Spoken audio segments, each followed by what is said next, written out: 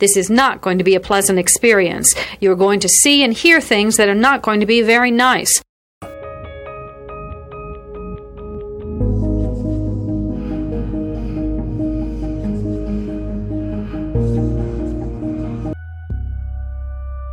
Experts divide serial killing into two general types, organized and disorganized. An organized killer brings everything he needs to complete the murder. A disorganized killer improvises. Begin.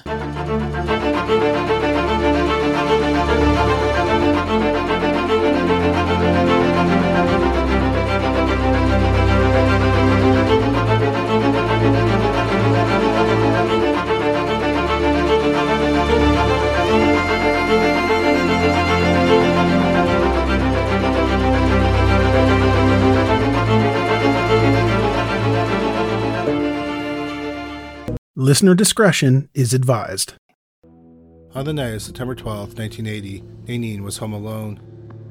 She was talking on the phone with a friend about a school project. Then she heard a knock at the door.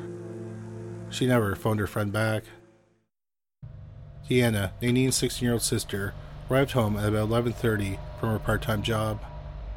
As she got close to the house, she noticed that something was off. The front door was open. When she got inside, she noticed that the stereo was blaring. She expected to find her sister winding down for the night. Instead, it looked like Nanine had a party. Deanna went looking for her sister. Here is a quick word from our sponsor. We take this few seconds off to inform you, our valued loyal listener, about the best health and fitness podcast shows from the Nespod Studios. Join us as we give you the best of the best health and wellness updates you can rely on for the treatment of chronic health problems. Classic functional medicine back to basics health tips and special updates from the best doctors in the United States of America. Check out this health and wellness podcast shows. Explore Health Talk Weekly, Healthy Lifestyle Matters, Excellent Health Digest, Healthy and Free Daily, and last but not least, Weekly Health and Fitness Corner. Also, check out Nasty Boy CC, the truest story never told fiction podcast, for that real life on the go experience with the 27-year-old golden boy, who made our guest invite #1 list.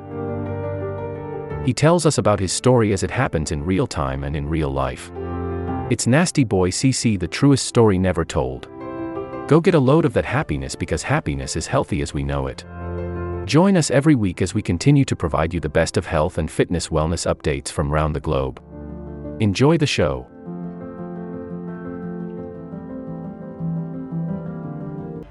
She got a sickening feeling when she started walking down the hallway and saw blood. Then, when Deanna made it to the bedroom, she found the dead body of her 15-year-old sister on her waterbed. It was clear her death had been brutal. Upon initial examination, it was clear that the 15-year-old girl had been stabbed dozens of times. The medical examiner counted 86 stab wounds on the front and back of her body. Nanine was attacked in the hallway and then tried to escape from her killer. She ended up in her sister's bedroom, where the killer continued to stab her. There were puncture wounds in the mattress, and it was leaking water. There were no signs of sexual assault. It was clear that the killer had attempted to clean up before they left the house. There was a lot of blood in the bathroom sink. The police found an important clue in the bathroom. It was a partial fingerprint on one of the taps. Outside, the police found more blood on the walkway and the garden hose, which was turned on. The blood looked fresh and had not dripped off the killer's clothing. So the investigators thought that the killer probably cut himself during the frenzied attack. On top of Nanine's body was a handkerchief. The police were not sure why the killer left it there. Something else the police didn't know was the motive for the murder. Nothing was stolen from the house, so it didn't seem like robbery was the motive. Plus, the overkill didn't make sense if it was a robbery. Instead, it seemed like the murder was personal. This will conclude the episode. Thanks for tuning in. If you like what you hear, please leave a comment and subscribe. Thank you.